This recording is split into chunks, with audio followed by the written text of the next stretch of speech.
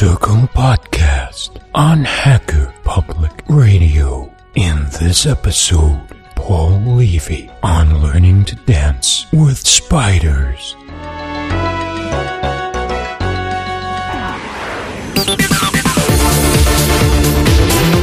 Hello world, and welcome to the Full Circle podcast on Hacker Public Radio.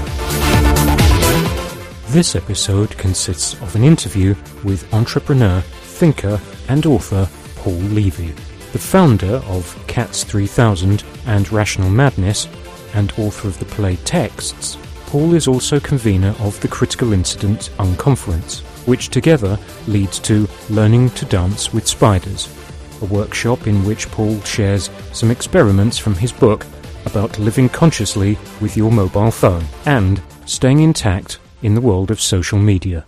It's truly groundbreaking, uncomfortable, but surprisingly useful.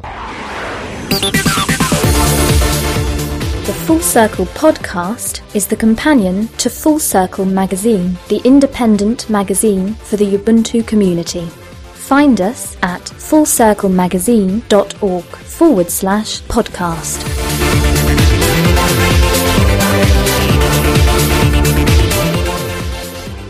So my first guest, I don't really know how to introduce. His name is Paul Levy. We've known each other for quite a few years from various things that we've got up to in Brighton, down on the south coast. And I was just looking to see how best to introduce you, Paul, because you've got so many strings to your bow. You're like a one-man orchestra. Founder of Cats 3000, heading up the Rational Madness theatre group, producing the Fringe Review theatre reviews, convening the Critical Incident Unconference, which we were at during the summer. You're also a fellow at Centrim for the University of Brighton. A bit of a Renaissance man. It sounds like I need to retire, actually. Good evening. How are you doing?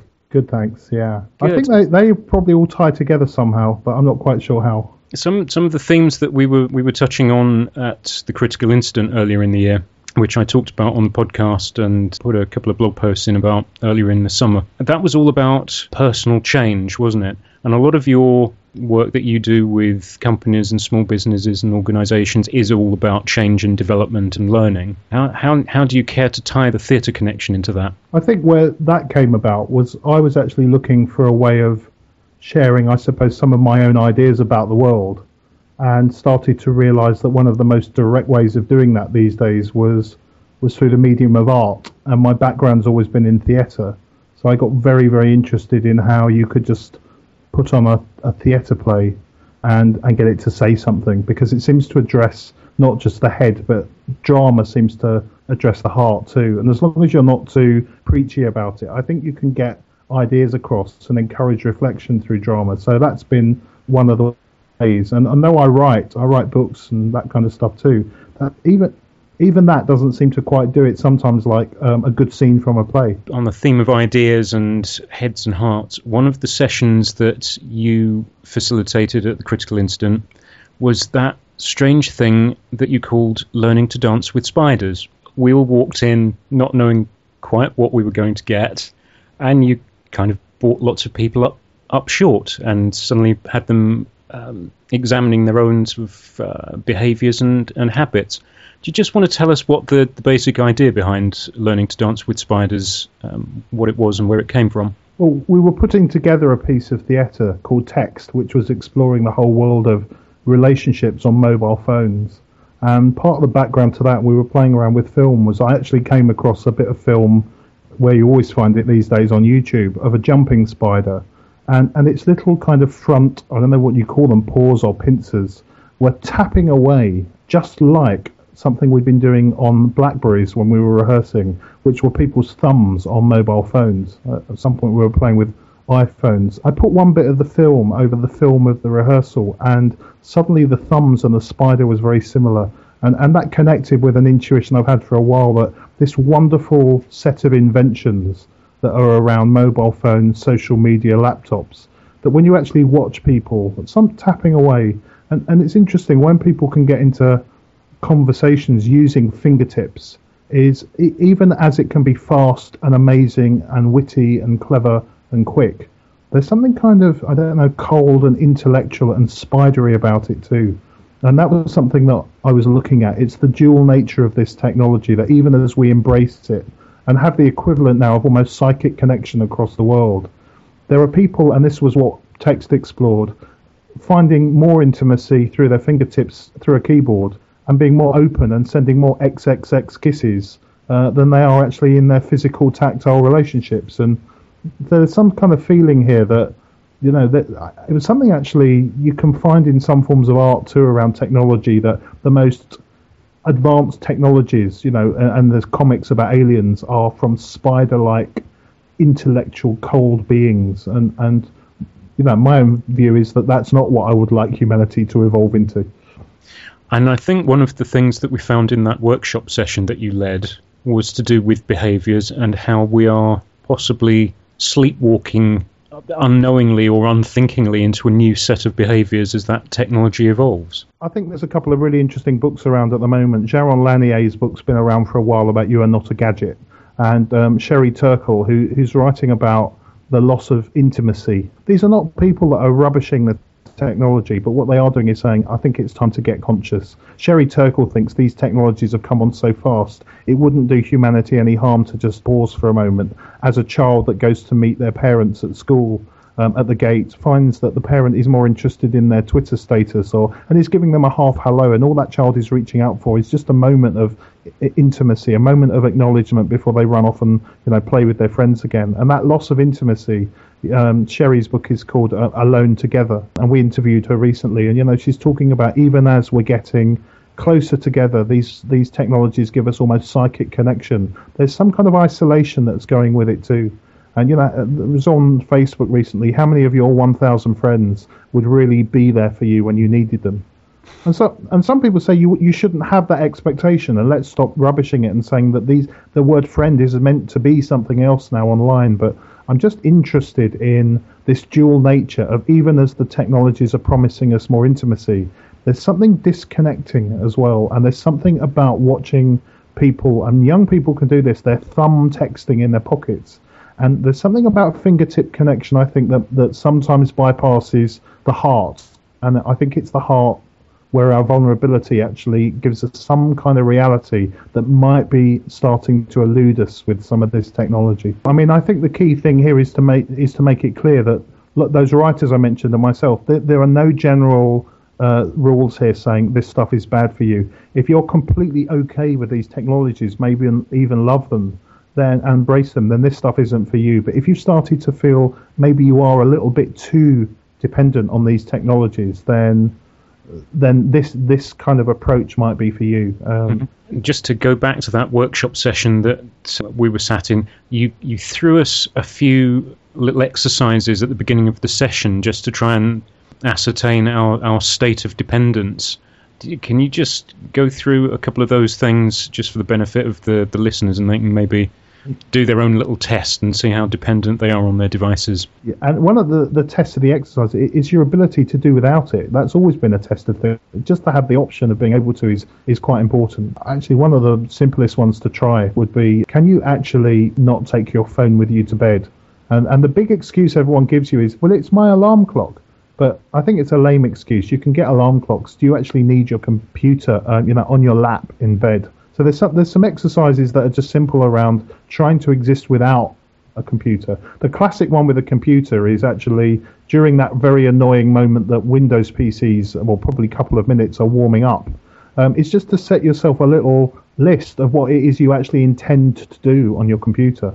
And then don't beat yourself up if you don't do it. But the chances are when you get to the end of the process, you would have what is sometimes called WILFed, which stands for what was I looking for, as instead of reading the email and responding to it, you click on a link that is interesting that takes you to a website where you end up buying something you had no intention of buying, or checking out timeshare accommodation in Spain. And then at the end of your hour, you've actually only completed one of the tasks that you were supposed to be doing.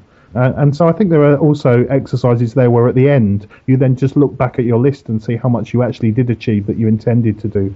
These technologies can distract us. The tangents they can take us on can be really exciting, but they can also just little by little sap away at the original will force that we had to be masters of these things. So if you feel you're losing mastery over them, I think there are little things you can do to, I suppose, detoxify yourself a bit. Yeah, and that surprised a few of the attendees in that session. What were a couple of those detox techniques that you were putting forward? Detoxifying ones that are very physical is that if you've been doing a lot of fingertip typing, be it on your mobile phone or on your computer, is to try and stick your palm of your hand into some clay and recognize that your hand actually has got, it's almost like a human body on it. Reflexologists talk about that.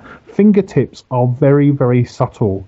And it's quite scary that apparently now people are losing sensual awareness on the end of their fingertips because, a bit like craftsmen, it's becoming too hardened from too much typing. So have a go at engaging with the whole palm of your hand and press into it, and you'll realize actually that fingertip communication gets you too much in your head.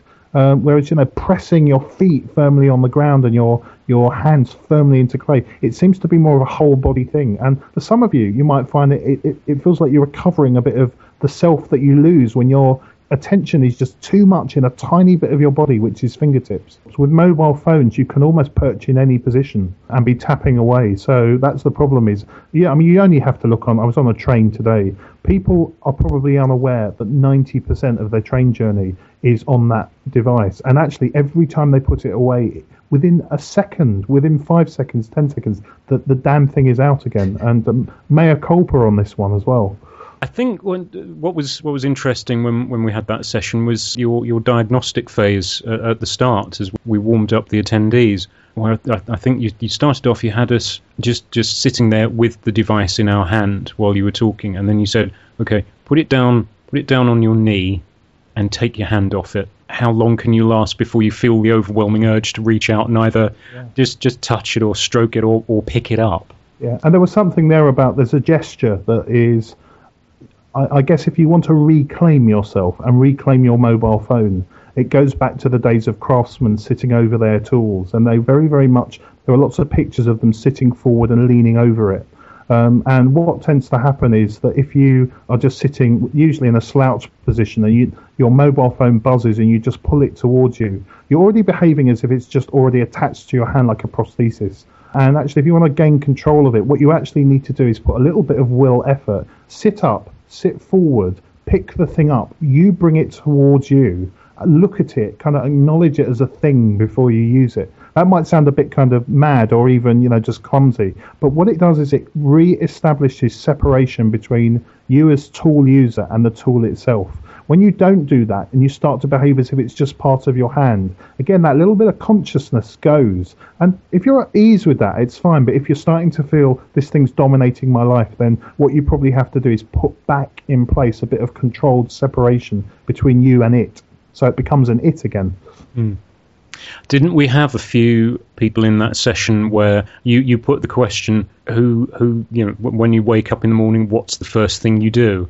And how many people confess that it was pick up the mobile phone and see if they had any messages or check their Twitter or their Facebook before they've even got out of bed, some of them? Yeah, that's exactly what they do. And the clever thing about the mobile phone alarm clock is that it buzzes nicely, probably these days with, Buddhist temple chimes or something like that. There's some great apps for that. But as you pick it up to switch it off, rather cleverly, your text messages are already there waiting to be read. There's a lot of alerts on a screen that are inviting you, before you turn to your loved one and say good morning, is to do the more important stuff like, find out who's responded to you on Twitter. It all feels a bit upside down to me. Do I sound like a grumpy old man here? No, well, go on. Let's say yes. I don't mind. Difficult for me to tell because I am the master of old curmudgeons on this show. So are you? You're asking the wrong person. Yeah. But I guess I'm saying that because it does sound like some older generation saying this stuff's crap, and it really isn't that. I think this stuff is so great, and I think this is what Sherry Turkle points out. It's so great, and it's come in such an avalanche that actually there's a danger we're in kind of future shock. We're not embracing it in a very conscious way, and it might be good to put some separation just so we can look at it. And actually, we might be able to get more and better things out of it if we take a breather. And it's interesting what you say about the avalanche and the future shock, because one of the questions you then put to that group was about who's actually comfortable with this I call it obsessive compulsive behavior. Yeah.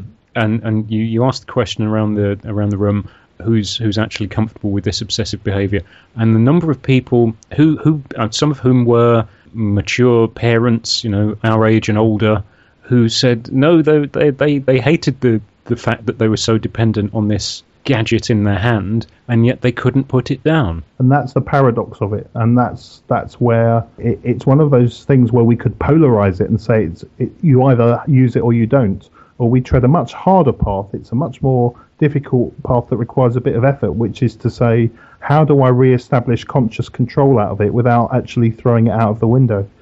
I kind of sat there in that group thinking that maybe I was a little bit strange, because maybe I went through my obsessive compulsive phase when I was in my 20s with computers and constantly had something on the go. The phone is entirely different. I don't have this. I have this love-hate relationship with it, because I constantly seem to trip over the bits of software that have been really badly designed. Somehow I have got that degree of separation there. So I don't carry a watch, but I've always got the phone on me. Well, nearly always got the phone on me. I'll come back to that. And I use my phone as my alarm clock, because it's the only alarm clock I've got in the house which actually wakes me up. I think it's a psychological thing. When the phone goes off, I really know I have to get up. But when I go to bed, I put mine on flight mode. I don't get any tweets, emails, or anything else coming through. It's purely there as the alarm clock. But the more we sat in that workshop session, the more I was starting to think I was slightly strange and abnormal, because I can actually switch the thing off. For example, yesterday I left the phone in the car twice, didn't miss it until I realised that my young lady hadn't been able to text me to say, "Where are you?" And 2 days before that, I left the phone in the car 3 times. The day before that, I actually left it in the house when I went out and had to turn around and come back for it.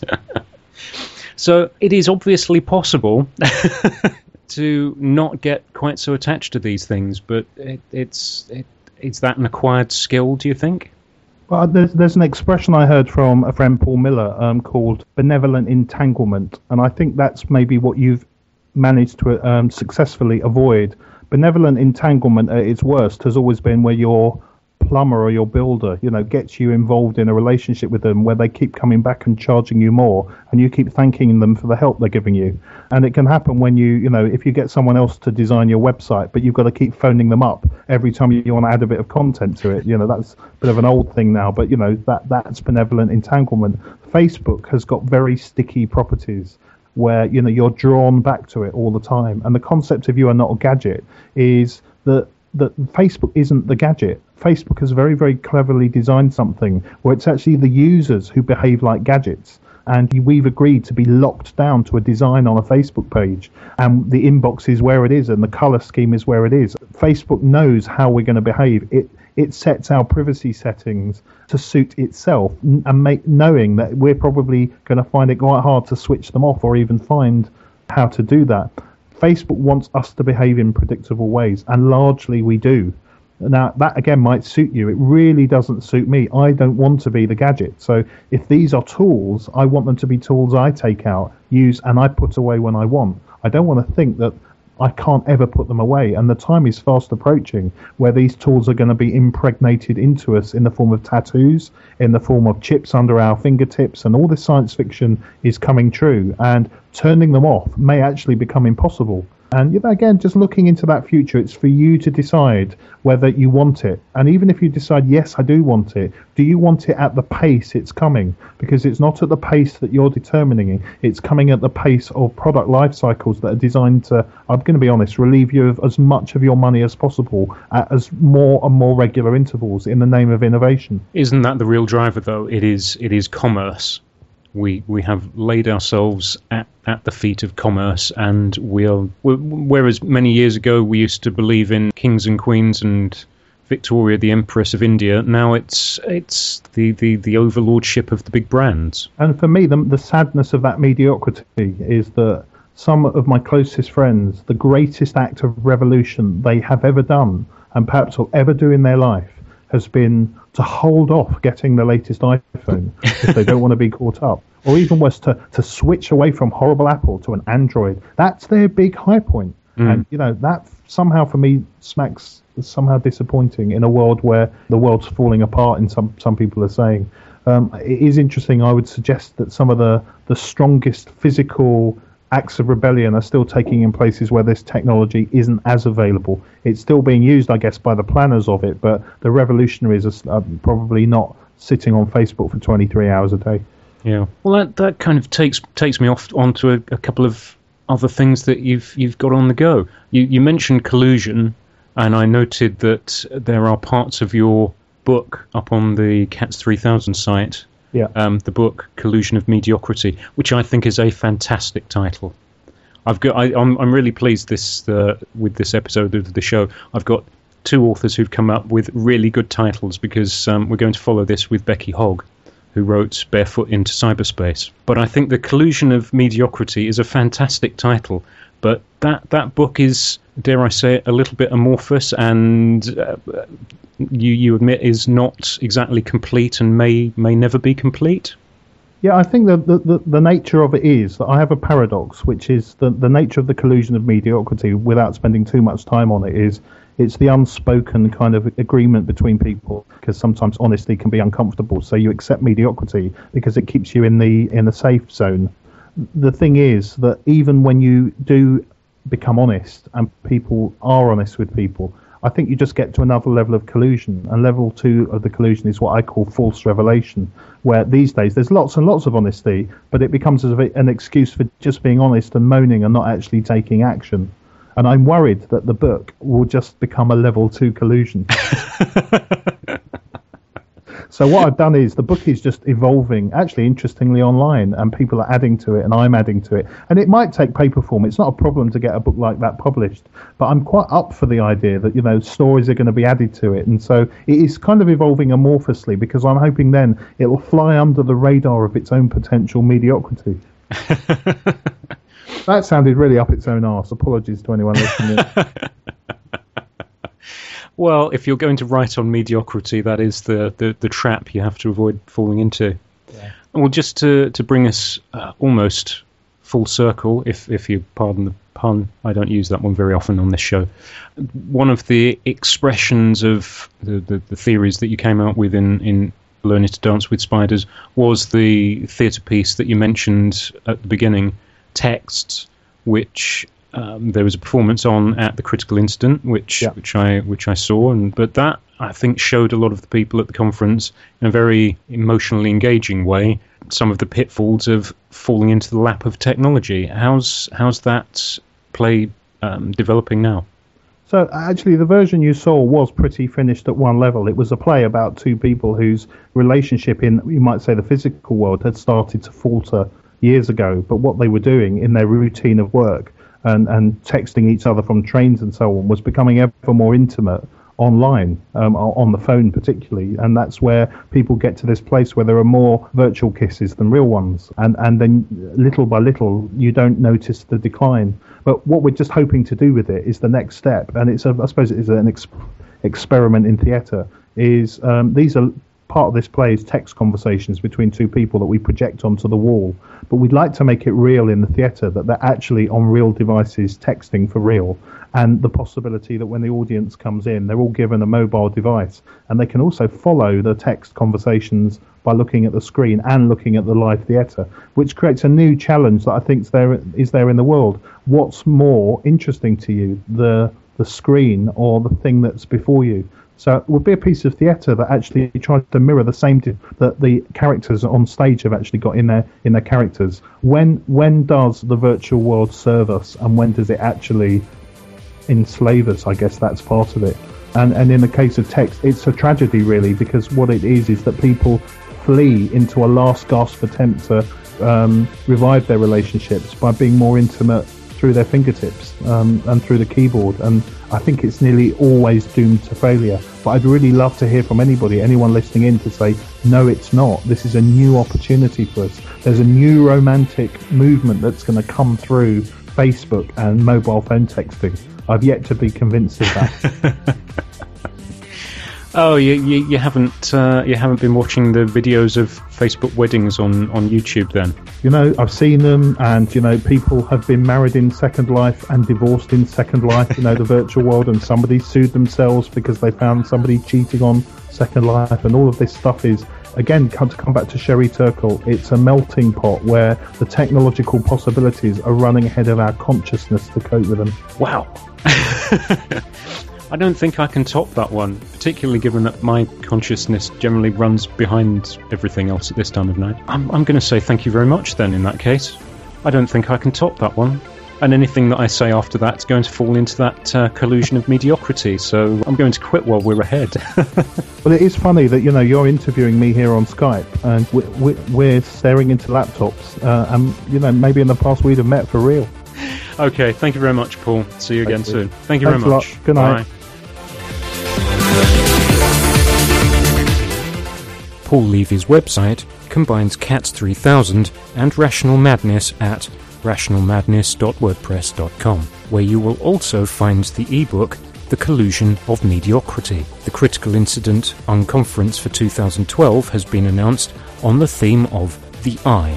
Take a look over the conference planned for this year over at the Critical Incident website, www.thecriticalincident.com. With more interviews coming up on the Full Circle podcast very soon. For now, I'm Robin Catling. Thank you for listening, and goodbye.